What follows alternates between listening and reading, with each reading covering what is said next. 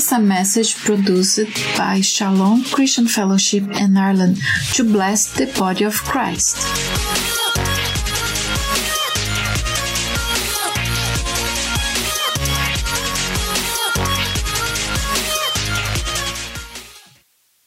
Жизни. И я молю. Сегодня я хочу поговорить о видении от Иисуса. И сегодняшнее сообщение – это видение от Иисуса. У вас было бы когда-нибудь видение?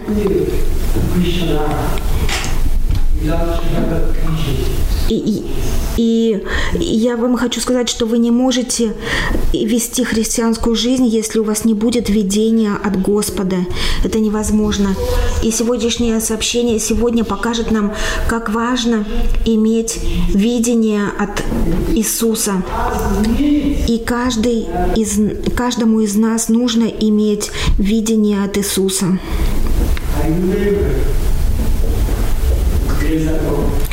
Я помню, что много лет назад, когда у меня было видение от Него,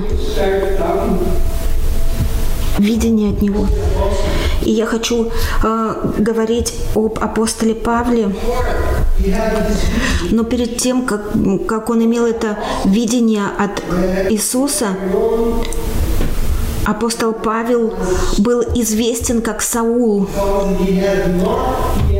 потому что он еще не был обращен в христианство.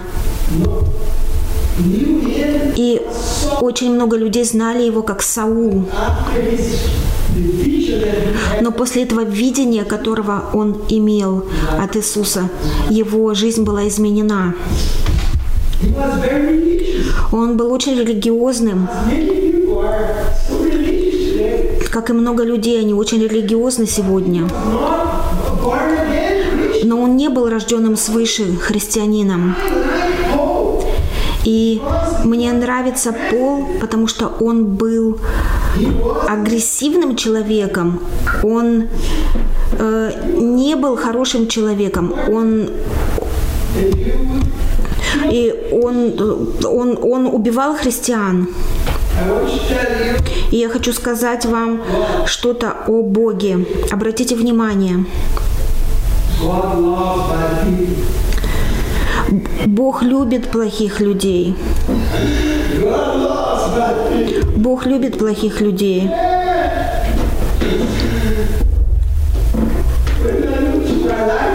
Когда я смотрю на свою жизнь, я не могу увидеть, что я был хорошим человеком.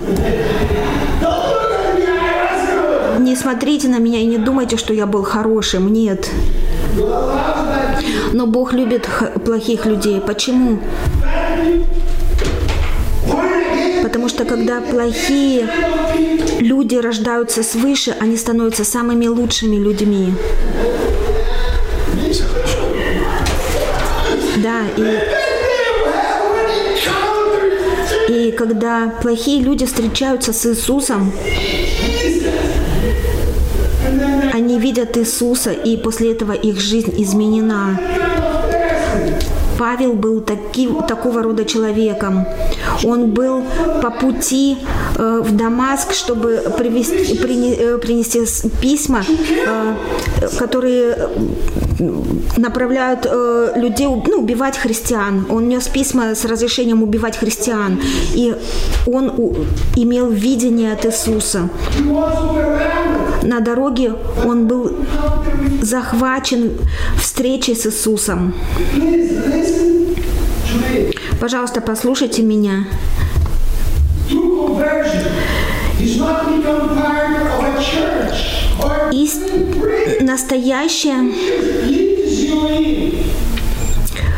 Настоящее, когда вы становитесь христианином, это не становиться частью церкви, молясь молитвой, которую пастор ведет вас.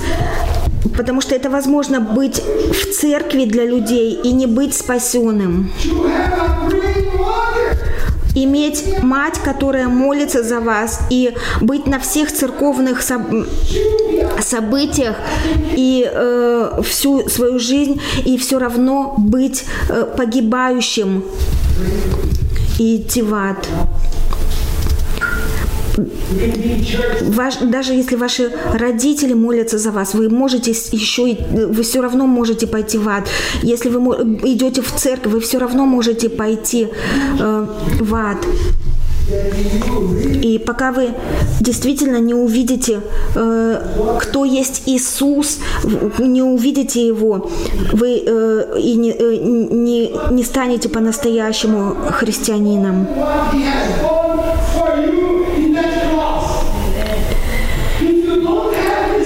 Это вы не увидите, пока вы не увидите, что Он сделал на кресте за вас.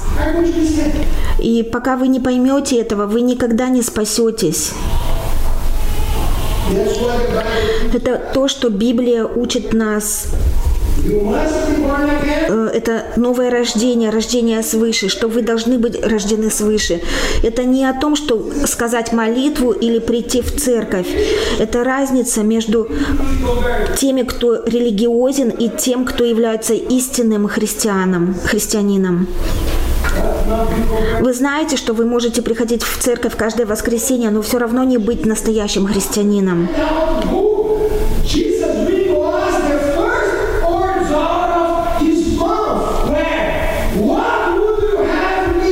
После того, как Павел имел видение от Иисуса, первые слова, которые он сказал Иисусу: «Что ты хочешь, чтобы я сделал для тебя?» Что ты хочешь, чтобы я сделал для тебя? Потому что, когда вы встречаетесь с Иисусом, вы не можете больше молчать и быть тихим.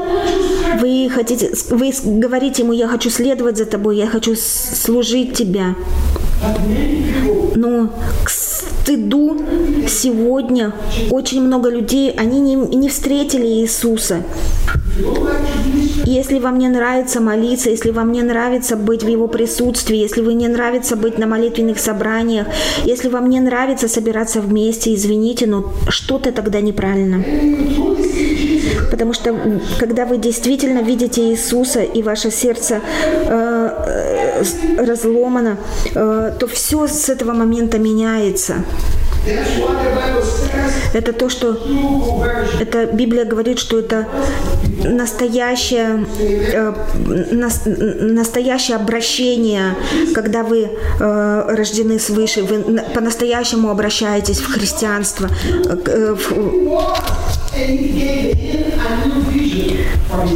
И Иисус показал Павлу, кто он на самом деле есть, и Он дал новое видение в его жизни.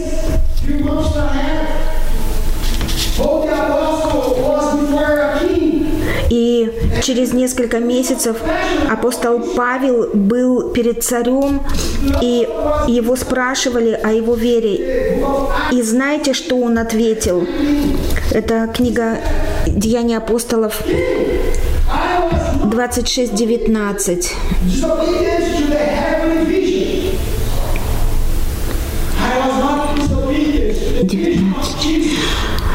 Поэтому, царь Агриппа, я не воспротивился небесному видению.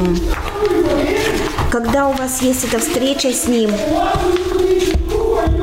вы скажете Ему: что ты хочешь, чтобы я сделал для тебя? Я хочу служить тебе. И я не могу быть непослушным. Это знак того, что у вас была встреча с Ним. Когда у вас было видение от Иисуса, первое, что вы скажете Ему: что ты хочешь, чтобы я сделал для тебя? Вы сказали это Ему?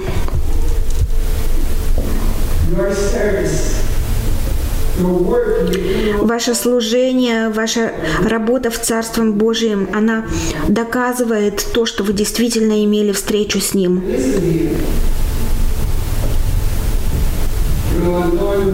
Прошлую неделю мы слышали здесь через Антонио, что когда Иисус спросил Петра: «Петр, любишь ли ты меня?» Он спросил его 3 раза. И если ты любишь меня, то делай что-то, докажи, что ты любишь меня. И ваше служение в Царстве Божьем доказывает, что у вас есть это видение от Него и встреча с Ним. И также 1 Иоанна 3:2 говорит: когда мы увидим Его, мы будем подобны Ему. Давайте прочитаем вместе. Когда мы увидим Его, мы будем подобны Ему. Когда вы действительно видите Иисуса, это делает вас, чтобы вы захотели стать больше и больше подобны Ему. И это в вашем сердце, когда вы встречаете Его, когда у вас есть это видение от Иисуса, вы хотите быть как Он. Вы хотите любить людей, как Он любил. Вы хотите говорить другим, как Он делал это.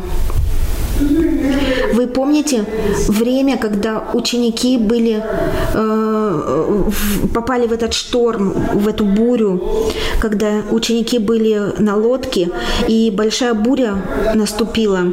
Помните, началась? И во время шторма Иисус шел по воде к лодке. И Петр увидел видение от Иисуса. И он сказал, я хочу прочитать от Матфея 14, 28, 29.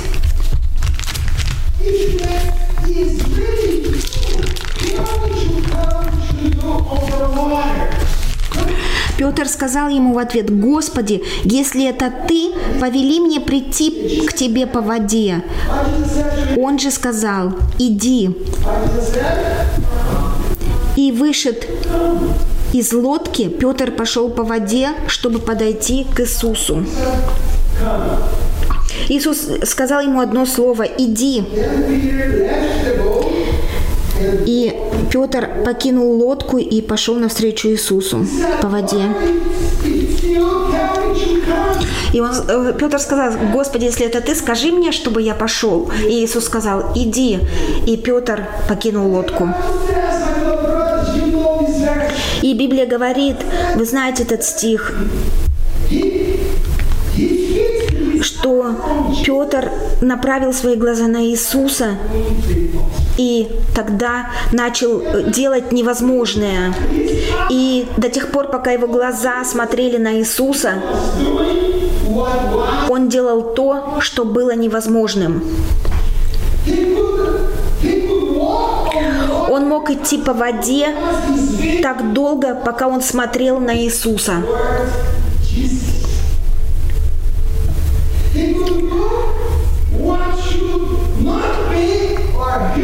Он мог делать человеческим языком говоря невозможное. Это потому что невозможно для человека идти по воде. А почему это случилось, что он сделал это невозможное? Потому что его фокус был только на Иисусе. И на половине пути, перед тем, как подойти к Иисусу, на половине пути он начал внезапно тонуть. Потому что он отвлекся от Иисуса.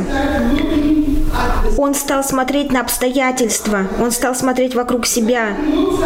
И когда он смотрел вокруг и увидел свое состояние, он перестал смотреть на Иисуса. Я думаю, что это много скажет к вашему сердцу сегодня.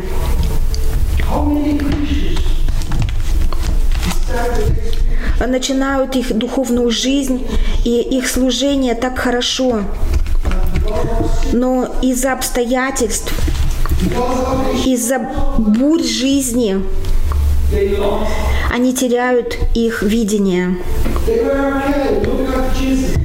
Они были в порядке, когда смотрели на Иисуса, и они шли по воде. Вы смотрите на Иисуса, но внезапно они начали смотреть вокруг. Может быть, это то, что случается в вашей жизни? Посмотрите на человека рядом с вами и скажите: перестань смотреть вокруг, смотри на Иисуса.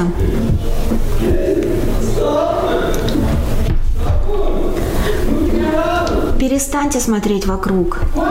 Почему?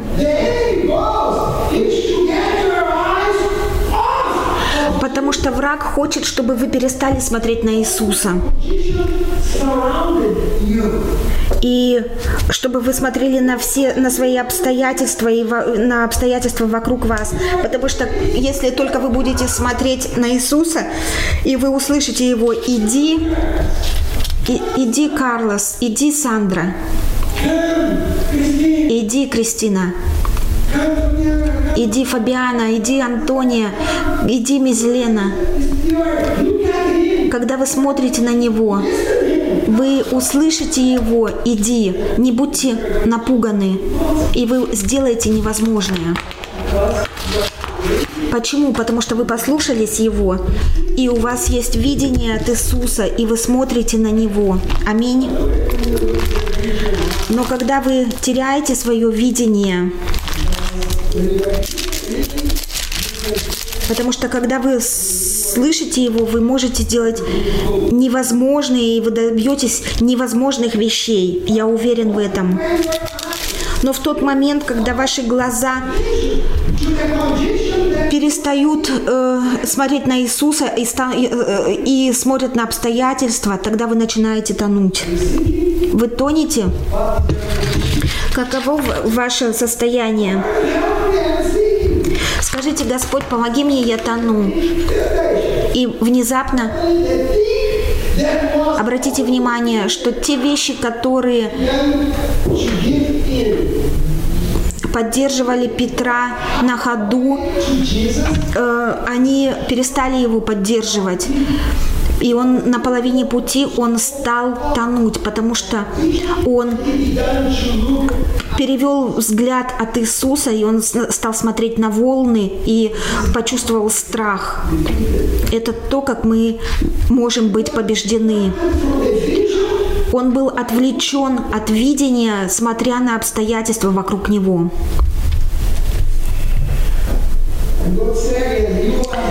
Я хочу сказать снова, что он был отвлечен от своего видения, смотря на обстоятельства вокруг него.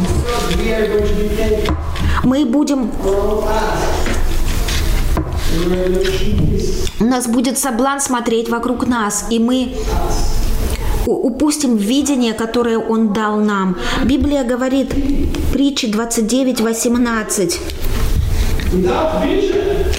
Без откровения свыше народ не обуздан, а соблюдающий закон блажен.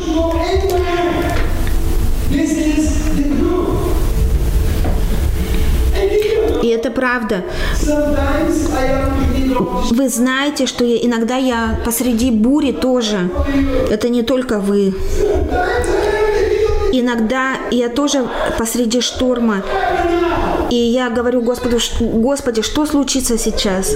Но это не только вы, не думайте. Я думаю, что у вас маленькие штормы в вашей жизни.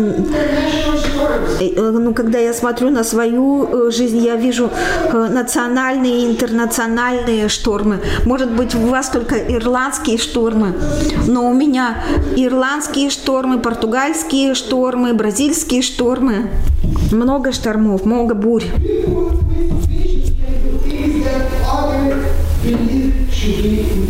И люди с видением, они будут делать то, что невозможно. Но без видения мы потеряемся. И посреди шторма у вас будут соблазны смотреть вокруг. И потерять фокус на Иисусе.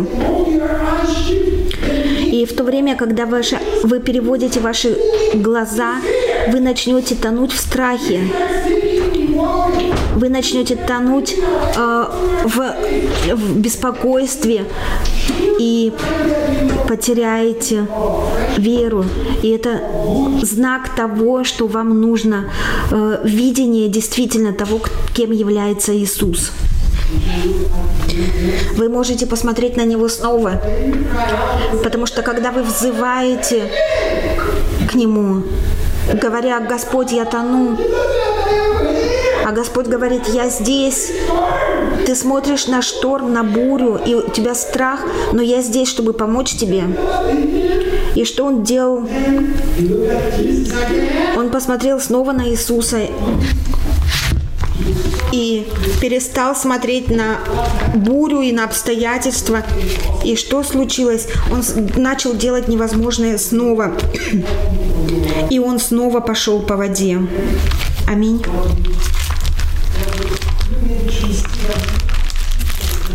Вам нужно получить новое видение от Иисуса.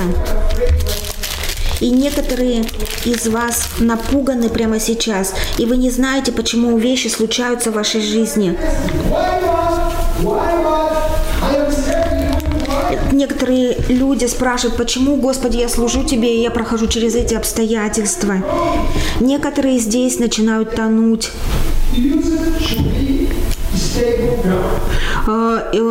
Начали тонуть в чем-то, ходя по тому, что было когда-то стабильной землей, твердой землей. Может быть, в прошлом вы твердо ходили, Иисус сказал мне идти, и я шел.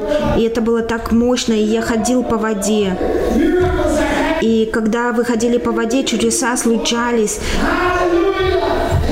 И вы воздавали славу Богу, и слушали голос Божий, и были полны веры. И вы передвигали свои ноги шаг за шагом. Но внезапно вы стали смотреть на обстоятельства и начали тонуть.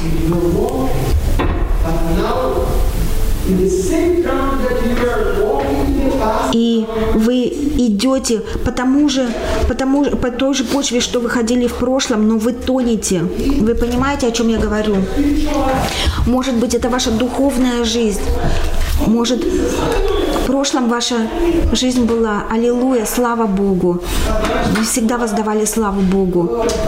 А сейчас ваша духовная жизнь может быть на таком месте, что вы, может быть, не верите в Бога. Или, может быть, ваши глаза смотрят снова на мир, снова на свои плохие привычки.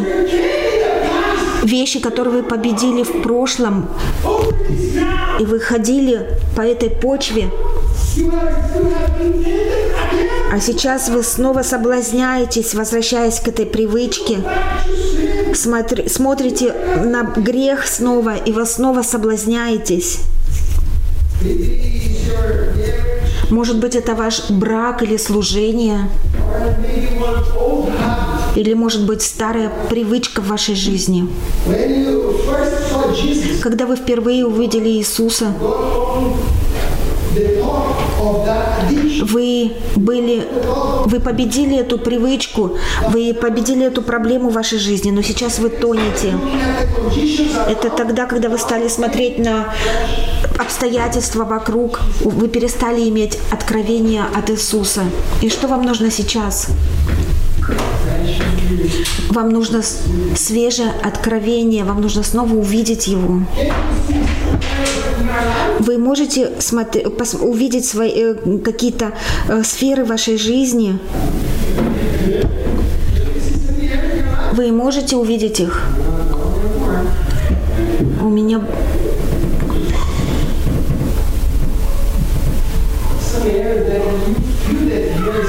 Некоторые сферы вашей жизни, может быть, вы чувствуете, что вы тонете, что вы не идете по этой почве, но вы буквально тонете. Вам нужно свежее видение от Иисуса. И у вас будет свежее видение от Иисуса. Я пророчествую во имя Иисуса. Он явится вам снова, и вы снова встретите Его. И я хочу поговорить о другом человеке сейчас. Книга Марка 8:23 говорит о слепом человеке, что у этого человека не было зрения. И помните первую вещь, которую Иисус сделал, чтобы восстановить его зрение? Это очень интересно. Я хочу прочитать Марка 8:23. Иисус мог исцелить его там, где он был, но Иисус не сделал этого. Смотрите, что Иисус сделал.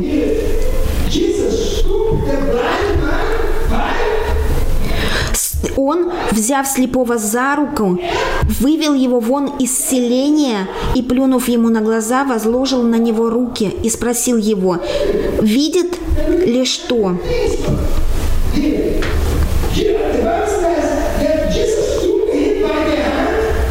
Библия говорит, что Иисус взял его за руку. Представьте, он был в своей деревне, в своей семье, привязан к ним. Но Иисус пришел к нему и говорит: «Иди, я слепой, иди, я не могу увидеть». Иисус говорит: иди, послушай меня. И Иисус вывел его за город, из селения, вывел его из селения.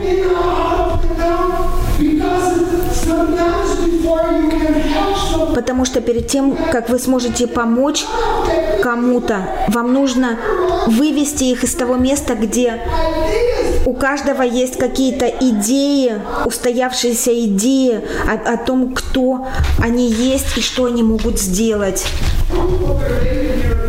Иисус мог делать чудеса везде, конечно. Но Он не исцелил этого человека на месте. Он сказал: «Мне нужно тебя вытащить из этой знакомой среды, этой зоны комфорта, чтобы вернуть тебе чтобы дать тебе зрение».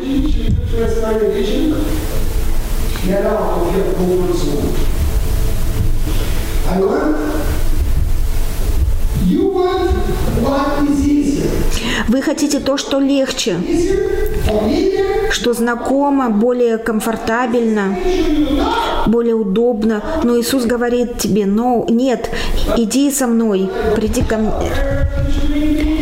И вы говорите: я не знаю, куда ты меня приведешь, Иисус. Но Он говорит: доверяй мне. И Библия говорит, что Иисус вывел его за руку. И это так мощно. И если вы начнете это читать, вы получите откровение. И Он вел его слепым.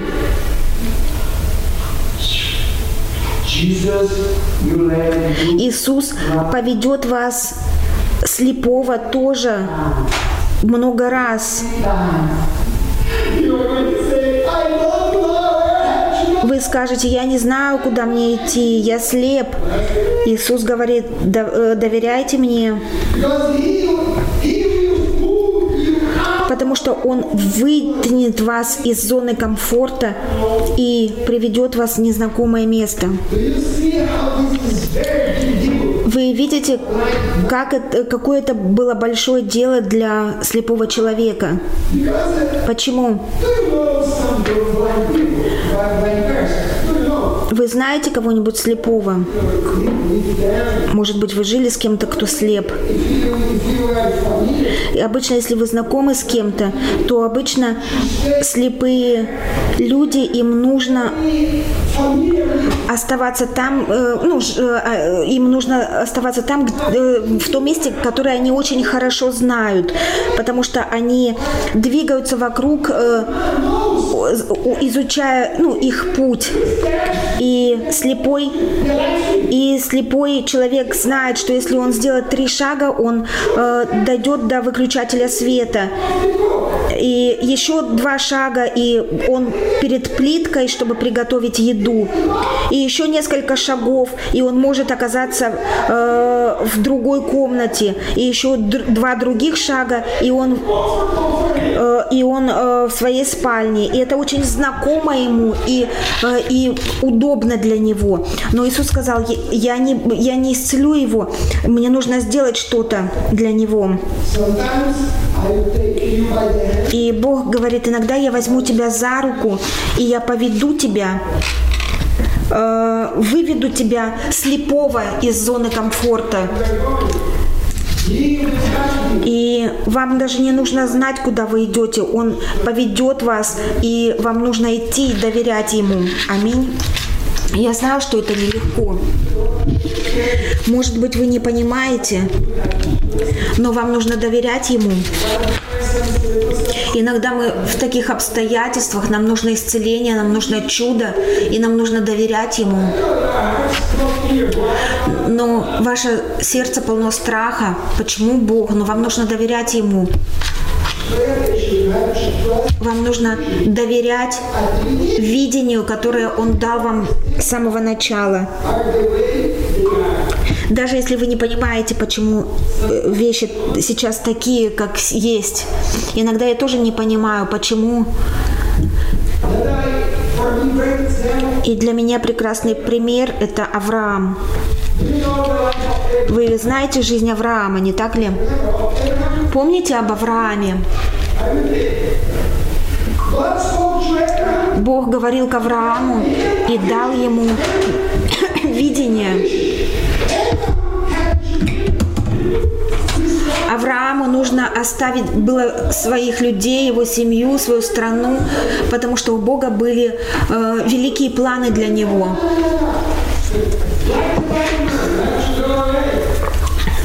И так же, как и слепому человеку, ему нужно было уйти. И куда Авраам пошел? Библия говорит, что Авраам не знал, куда он идет. Разве это легко сделать? Это тяжело. Потому что мы хотим знать, куда мы идем. Мы хотим получить все наставления, все знания от Бога, куда мы идем. Мы не хотим подписывать контракт не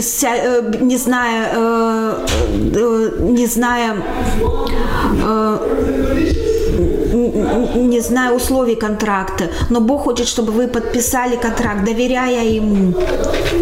И даже потому что когда если я что-то покупаю, если я действительно хочу покупать что-то, я подписываю контракт, даже не читая условия контракта, потому что иначе они мне не пропадут, не продадут эту вещь. И независимо, и это и есть условия контракта. Я знаю, что это нелегко.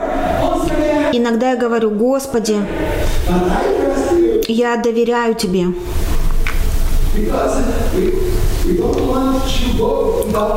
Потому что мы не хотим двигаться вперед без ясного видения. Я не хочу, чтобы вы сфокусировались на обстоятельствах. Бог говорит: я веду тебя, я имею видение для твоей жизни. Это то, что Бог говорит вам. У Него есть видение для вас. И когда Бог дает вам видение, Он поведет вас за селение, за город.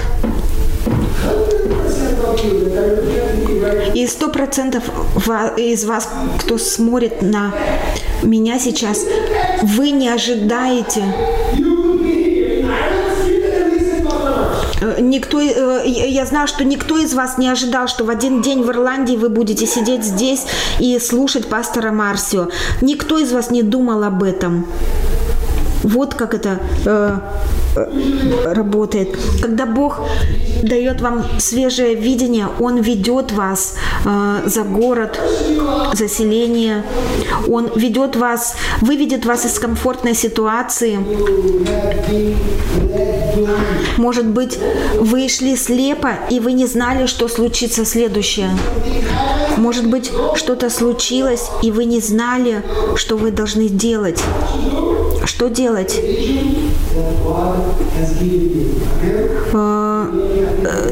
Придерживайтесь видения, которое Бог дал вам, и смотрите на Него, не смотрите на обстоятельства, потому что обстоятельства вынудят вас сойти с тропы, которая в вашей жизни. У меня есть вопрос.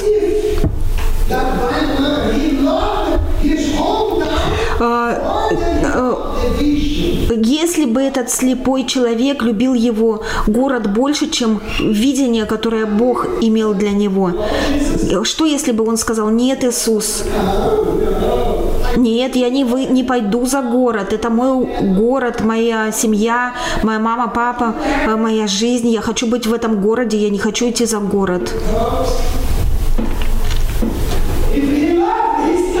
Если бы он любил свой город, свою семью больше, он не получил бы свое зрение.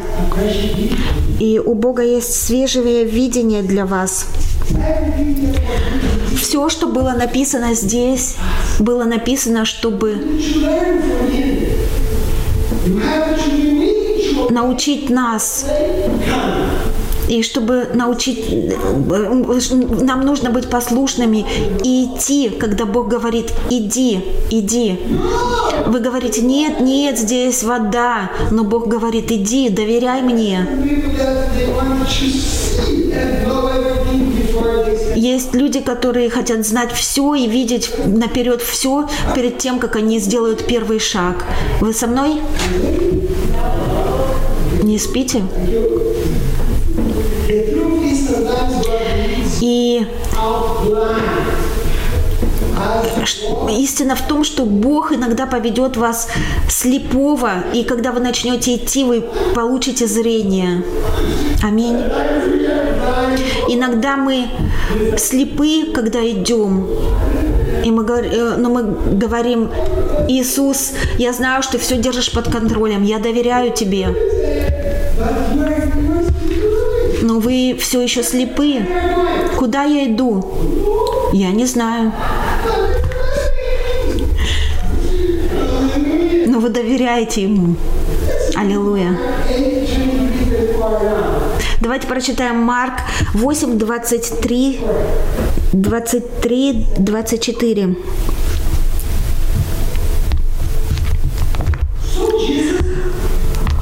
Он, взяв слепого за руку, вывел его вон из селения и, плюнув ему на глаза, возложил на него руки и спросил его: «Видят ли что?» Он, взглянув, сказал: «Вижу проходящих людей, как деревья».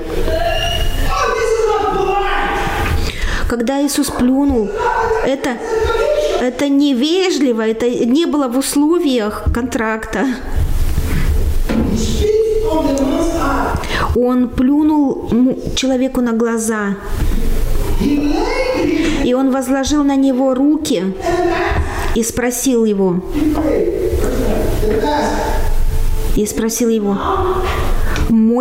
«Видишь ли что?» И человек взглянул и сказал: «Вижу, да, это чудо. Я вижу людей, но эти люди похожи, как деревья, ходящие вокруг».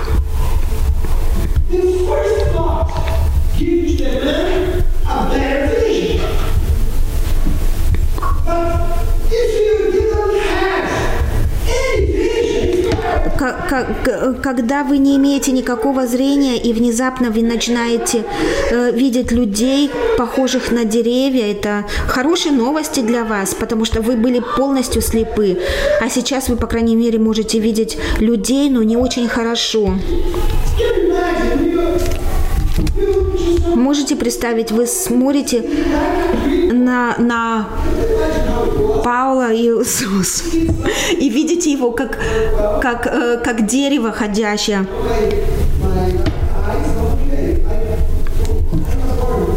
Мой правый глаз не в порядке, нехорошо видит, я родился таким.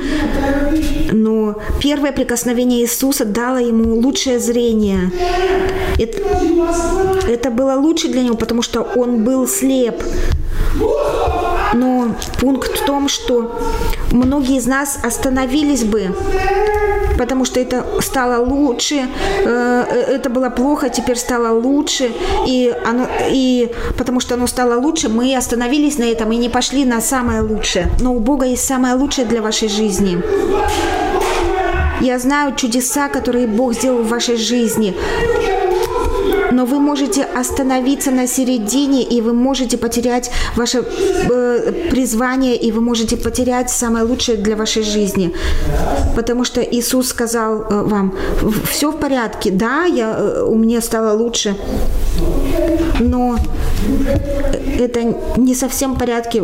Ты молился за меня, но не совсем хорошо, я хочу лучше. Потому что этот человек мог сказать: ой, я счастлив, я был слеп, и теперь я могу видеть. Спасибо, Иисус, до свидания. Но этот человек сказал: да, лучше я вижу людей, как деревья. Но я... И ваше зрение, оно не в порядке, и оно не ясно, и Иисус хочет дать вам более ясное видение. И вам нужно смотреть на Него и сказать: Иисус, спасибо за то, что Ты сделал для меня, я так благодарен, но мое видение не ясное, мне нужно лучшее и ясное видение. Вы можете сказать Ему: Иисус, мне нужно более ясное видение, зрение. Иногда мы говорим: это не так плохо, как было.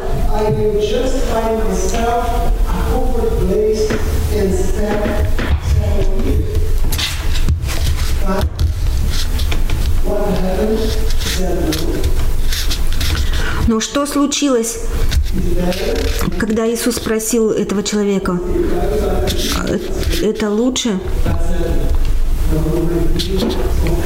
И человек сказал, что это не ясное зрение, я не могу видеть ясно. И что случилось? Иисус прикоснулся к нему во второй раз. Потому что иногда, возлюбленные братья, мы хотим лучшего, но мы удовлетворяемся хорошим, но мы не идем к самому лучшему. Мы удовлетворяемся хорошим и думаем: хорошо, это хорошо, в порядке, но лучшее еще должно прийти, потому что самое лучшее должно прийти, а мы останавливаемся просто на хорошем. Бог говорит вам: я не хочу, чтобы вы остановились на половине пути. Я хочу прикоснуться к вам снова. Иисус хочет прикоснуться к вам снова, потому что самое лучшее, оно еще придет. Скажите Ему: Иисус, прикоснись ко мне снова, прикоснись к моим глазам, я хочу видеть ясно. Я хочу видеть, дай мне свежее видение. Видение для этого нового сезона в моей жизни. Я хочу видеть ясно. Аминь. Нам нужно сказать Господу: я хочу видеть, прикоснись к моей жизни снова. Вы можете сфокусироваться на обстоятельствах, на состоянии и потерять ваше зрение. Вы можете смотреть на обстоятельства и потерять ваше зрение, ваше видение. И вам нужно идти к Господу и сказать: Господи, прикоснись ко мне снова. Сделай ясным мое зрение снова. Дай мне новое видение на этот сезон. Дай мне видение для моей жизни. Я хочу видеть вторую половину моей жизни. Некоторые из вас, которые слушают меня, молодые люди, вы молоды.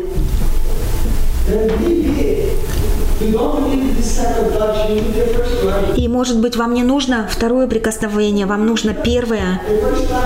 Потому что некоторые люди не имеют даже первого прикосновения и видения Иисуса. Некоторым людям нужно получить первое прикосновение. Им нужно иметь то прикосновение, которое апостол Павел имел, чтобы получить изменения и обращение. Некоторым людям нужно получить это первое прикосновение, потому что у них никогда не было видения от Иисуса. И вам нужно увидеть Иисуса, и когда вы увидите Его, оно захватит вас. И вы не захочете больше ничего, но быть только похожим на Него. Я помню, как сегодня, когда Бог спас меня, некоторые люди спят. Если вы посмотрите на людей, они как будто спят.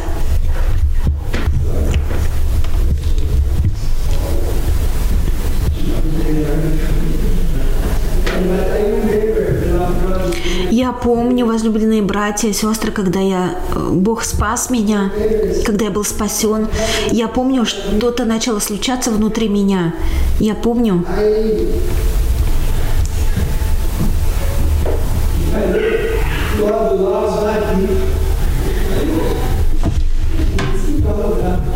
И когда я говорю, что Бог любит плохих людей, я это имею в виду, что Бог любит плохих людей. Я был по дороге в этот Дамаск, как Павел, делая плохие вещи, намереваясь делать плохие вещи. И внезапно Он явился мне. И Он сказал: вам не нужно давать Ему ничего, потому что когда я отдал свою жизнь Ему, вы знаете, что я имел? У меня не было ничего, кроме моих грехов. Я был грешник, и у меня нечего было дать Ему, кроме моих грехов, которые разрушили мою жизнь. И тогда я сказал: Иисус, здесь я. Если у вас нет этого видения от Иисуса, вы никогда не будете изменены, и вы будете делать то же самое снова и снова и снова. И вам нужно увидеть Иисуса, и когда вы увидите Его, это захватит вас. И тогда вы скажете, как апостол Павел: что ты хочешь, чтобы я сделал для тебя? Я жил для себя много лет. А сейчас, что ты хочешь, чтобы я сделал для тебя? Это то, что апостол Павел сказал. Это то, что вам нужно сказать Ему: Господи, что Ты хочешь мне сделать, чтобы я сделала сейчас? Если вы действительно обратились к Богу, вы скажете словами апостола Павла Ему: что Ты хочешь, чтобы я сделал для Тебя? Вы сказали это Ему? Если вы делаете свои собственные вещи, если вы следуете своим мыслям, своим желаниям, и вы думаете: я буду делать это, я буду сделать это таким путем, я сделаю так, это знак того, что вам нужно искать Иисуса. Вам нужно искать Иисуса на кресте.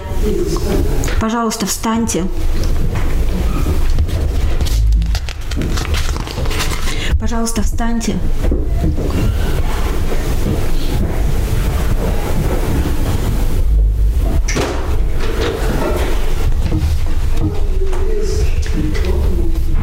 Я хочу попросить вас, чтобы вы не ходили сейчас. Закройте ваши глаза и откройте ваши сердца, пожалуйста. Закройте ваши глаза и откройте ваше сердце. Потому что вам нужно иметь свежее видение от Иисуса. Я не обещаю вам, что Он скажет вам все. Может быть, Он скажет вам просто: иди, приди. Но вы скажите Ему, что вы слепы, и Он скажет вам: слушайте, слушайте и исполняйте то, что я скажу вам. Я говорю вам, что когда вы обращены по-истинному ко Христу, когда вы обратились ко Христу по-настоящему, вы умираете для себя. Только Иисус важен для вашей жизни. Пожалуйста, откройте ваше сердце Ему. У вас может быть видение прямо сейчас от Него. На Голгофе, на кресте. С вашими закрытыми глазами. Смотрите на крест прямо сейчас. Потому что когда Иисус был на кресте, это Бог говорил вам: «Я люблю тебя, у меня есть план для твоей жизни». Когда вы видите Его на Голгофе, когда вы видите Его любовь и Его благодать. Вы скажете Ему, что Ты хочешь для меня, чтобы я сделал для Тебя. Я сделаю, Господь. Вам нужно свежее видение от Иисуса. И, пожалуйста, может быть, вы никогда не имели встречи с Иисусом, и первое видение, как апостол Павел имел, вам нужно иметь его. Но, может быть, вам нужно сказать снова: Иисус, прости меня, Господь, потому что я слушался своим желанием, а теперь я хочу служить Тебе верно. И, может быть, вы получили ваше зрение стало лучше, но Он говорит вам: это не конец, я хочу прикоснуться к тебе снова. И нам нужно свежее видение от Иисуса. И попросите Его, скажите Ему: Иисус, прикоснись ко мне снова. Скажите Ему: Иисус, прикоснись ко мне снова. Дай мне свежее видение того, кто Ты есть и что Ты хочешь, чтобы я сделал для Тебя. Пожалуйста, помолитесь прямо сейчас. Иисус прикоснулся к этому человеку, его глаза прояснели, и Он хочет, чтобы ваши глаза тоже открылись. Но хоть Он будет вас вести немного, пока вы слепы. Просто доверяйте Ему, пока Он прояснит ваше зрение и откроет ваши глаза. Доверяйте Ему. И сколько бы вы ни ходили с Ним, вам нужно все время говорить Ему, чтобы Он улучшил ваше зрение, ваше видение. Потому что мы имеем тенденцию смотреть на обстоятельства, а не на Него. И, может быть, вы шли по воде, сейчас вы тонете. И Бог желает, чтобы вы снова сфокусировались на Нем. Потому что Он может сделать намного больше того, что вы можете попросить и даже представить. Аллилуйя. Иисус, я молюсь за Твоих людей сегодня. Я молюсь за Твоих людей. Я молюсь за каждого человека, который слушает меня сейчас. Я молюсь за них. Пожалуйста, Иисус, открой их глаза, чтобы они имели видение от Тебя, Иисус. Иисус, мы хотим видеть Тебя. Дай нам видение от Тебя. Мы хотим видеть Тебя на Голгофе. Мы хотим видеть Тебя на этом кресте. Мы хотим видеть работу на кресте. И мы хотим видеть, что сказать Тебе, что мы не принадлежим себе больше. Мы хотим служить Тебе верно. И когда мы видим Тебя, мы хотим быть как Ты, Господь Иисус. Пожалуйста, прикоснись к нашим сердцам. Иисус, мы получили первое прикосновение, но прикоснись к нам снова, прикоснись ко мне снова. Я здесь и прошу Тебя, прикоснись ко мне снова. Я хочу видеть ясно. И, Господи, если мне нужно идти несколько шагов вслепую, я буду доверять Тебе. Иисус, обстоятельства в моей жизни, они отвлекают меня от видения, и, может быть, обстоятельства в жизни моих братьев, они отвлекают их от видения, которое Ты дал нам. Я молюсь, прикоснись к ним снова. Пожалуйста, прикоснитесь к вашим глазам сейчас. Это просто духовное действие. И скажите Господу: пожалуйста, Господь, открой мои глаза. Я хочу увидеть Тебя. Не с вашими физическими глазами, а духовными глазами. Я говорю о духовных глазах. но вы можете иметь видение от Иисуса, как многие люди имели. И скажите: прикоснись ко мне, Иисус, прикоснись ко мне, дай мне новое видение, я хочу следовать за Тобой. Возьми меня за руку, я слеп. Скажите Ему: я слеп. Может быть, вы слепы прямо сейчас. И скажите Ему: возьми меня за руку, я буду доверять Тебя, я выйду из этой зоны комфорта, я хочу слушаться Тебя во имя Иисуса. Благослови моих братьев и сестер, и я провозглашаю свежее видение от Иисуса. Во имя Иисуса получите свежее видение от Господа Иисуса. Я благословляю вас, и я провозглашаю, ваши глаза будут открыты во имя Иисуса. Во имя Иисуса я молюсь, и все сказали аминь и аминь. Да благословит вас Господь. Слава Богу!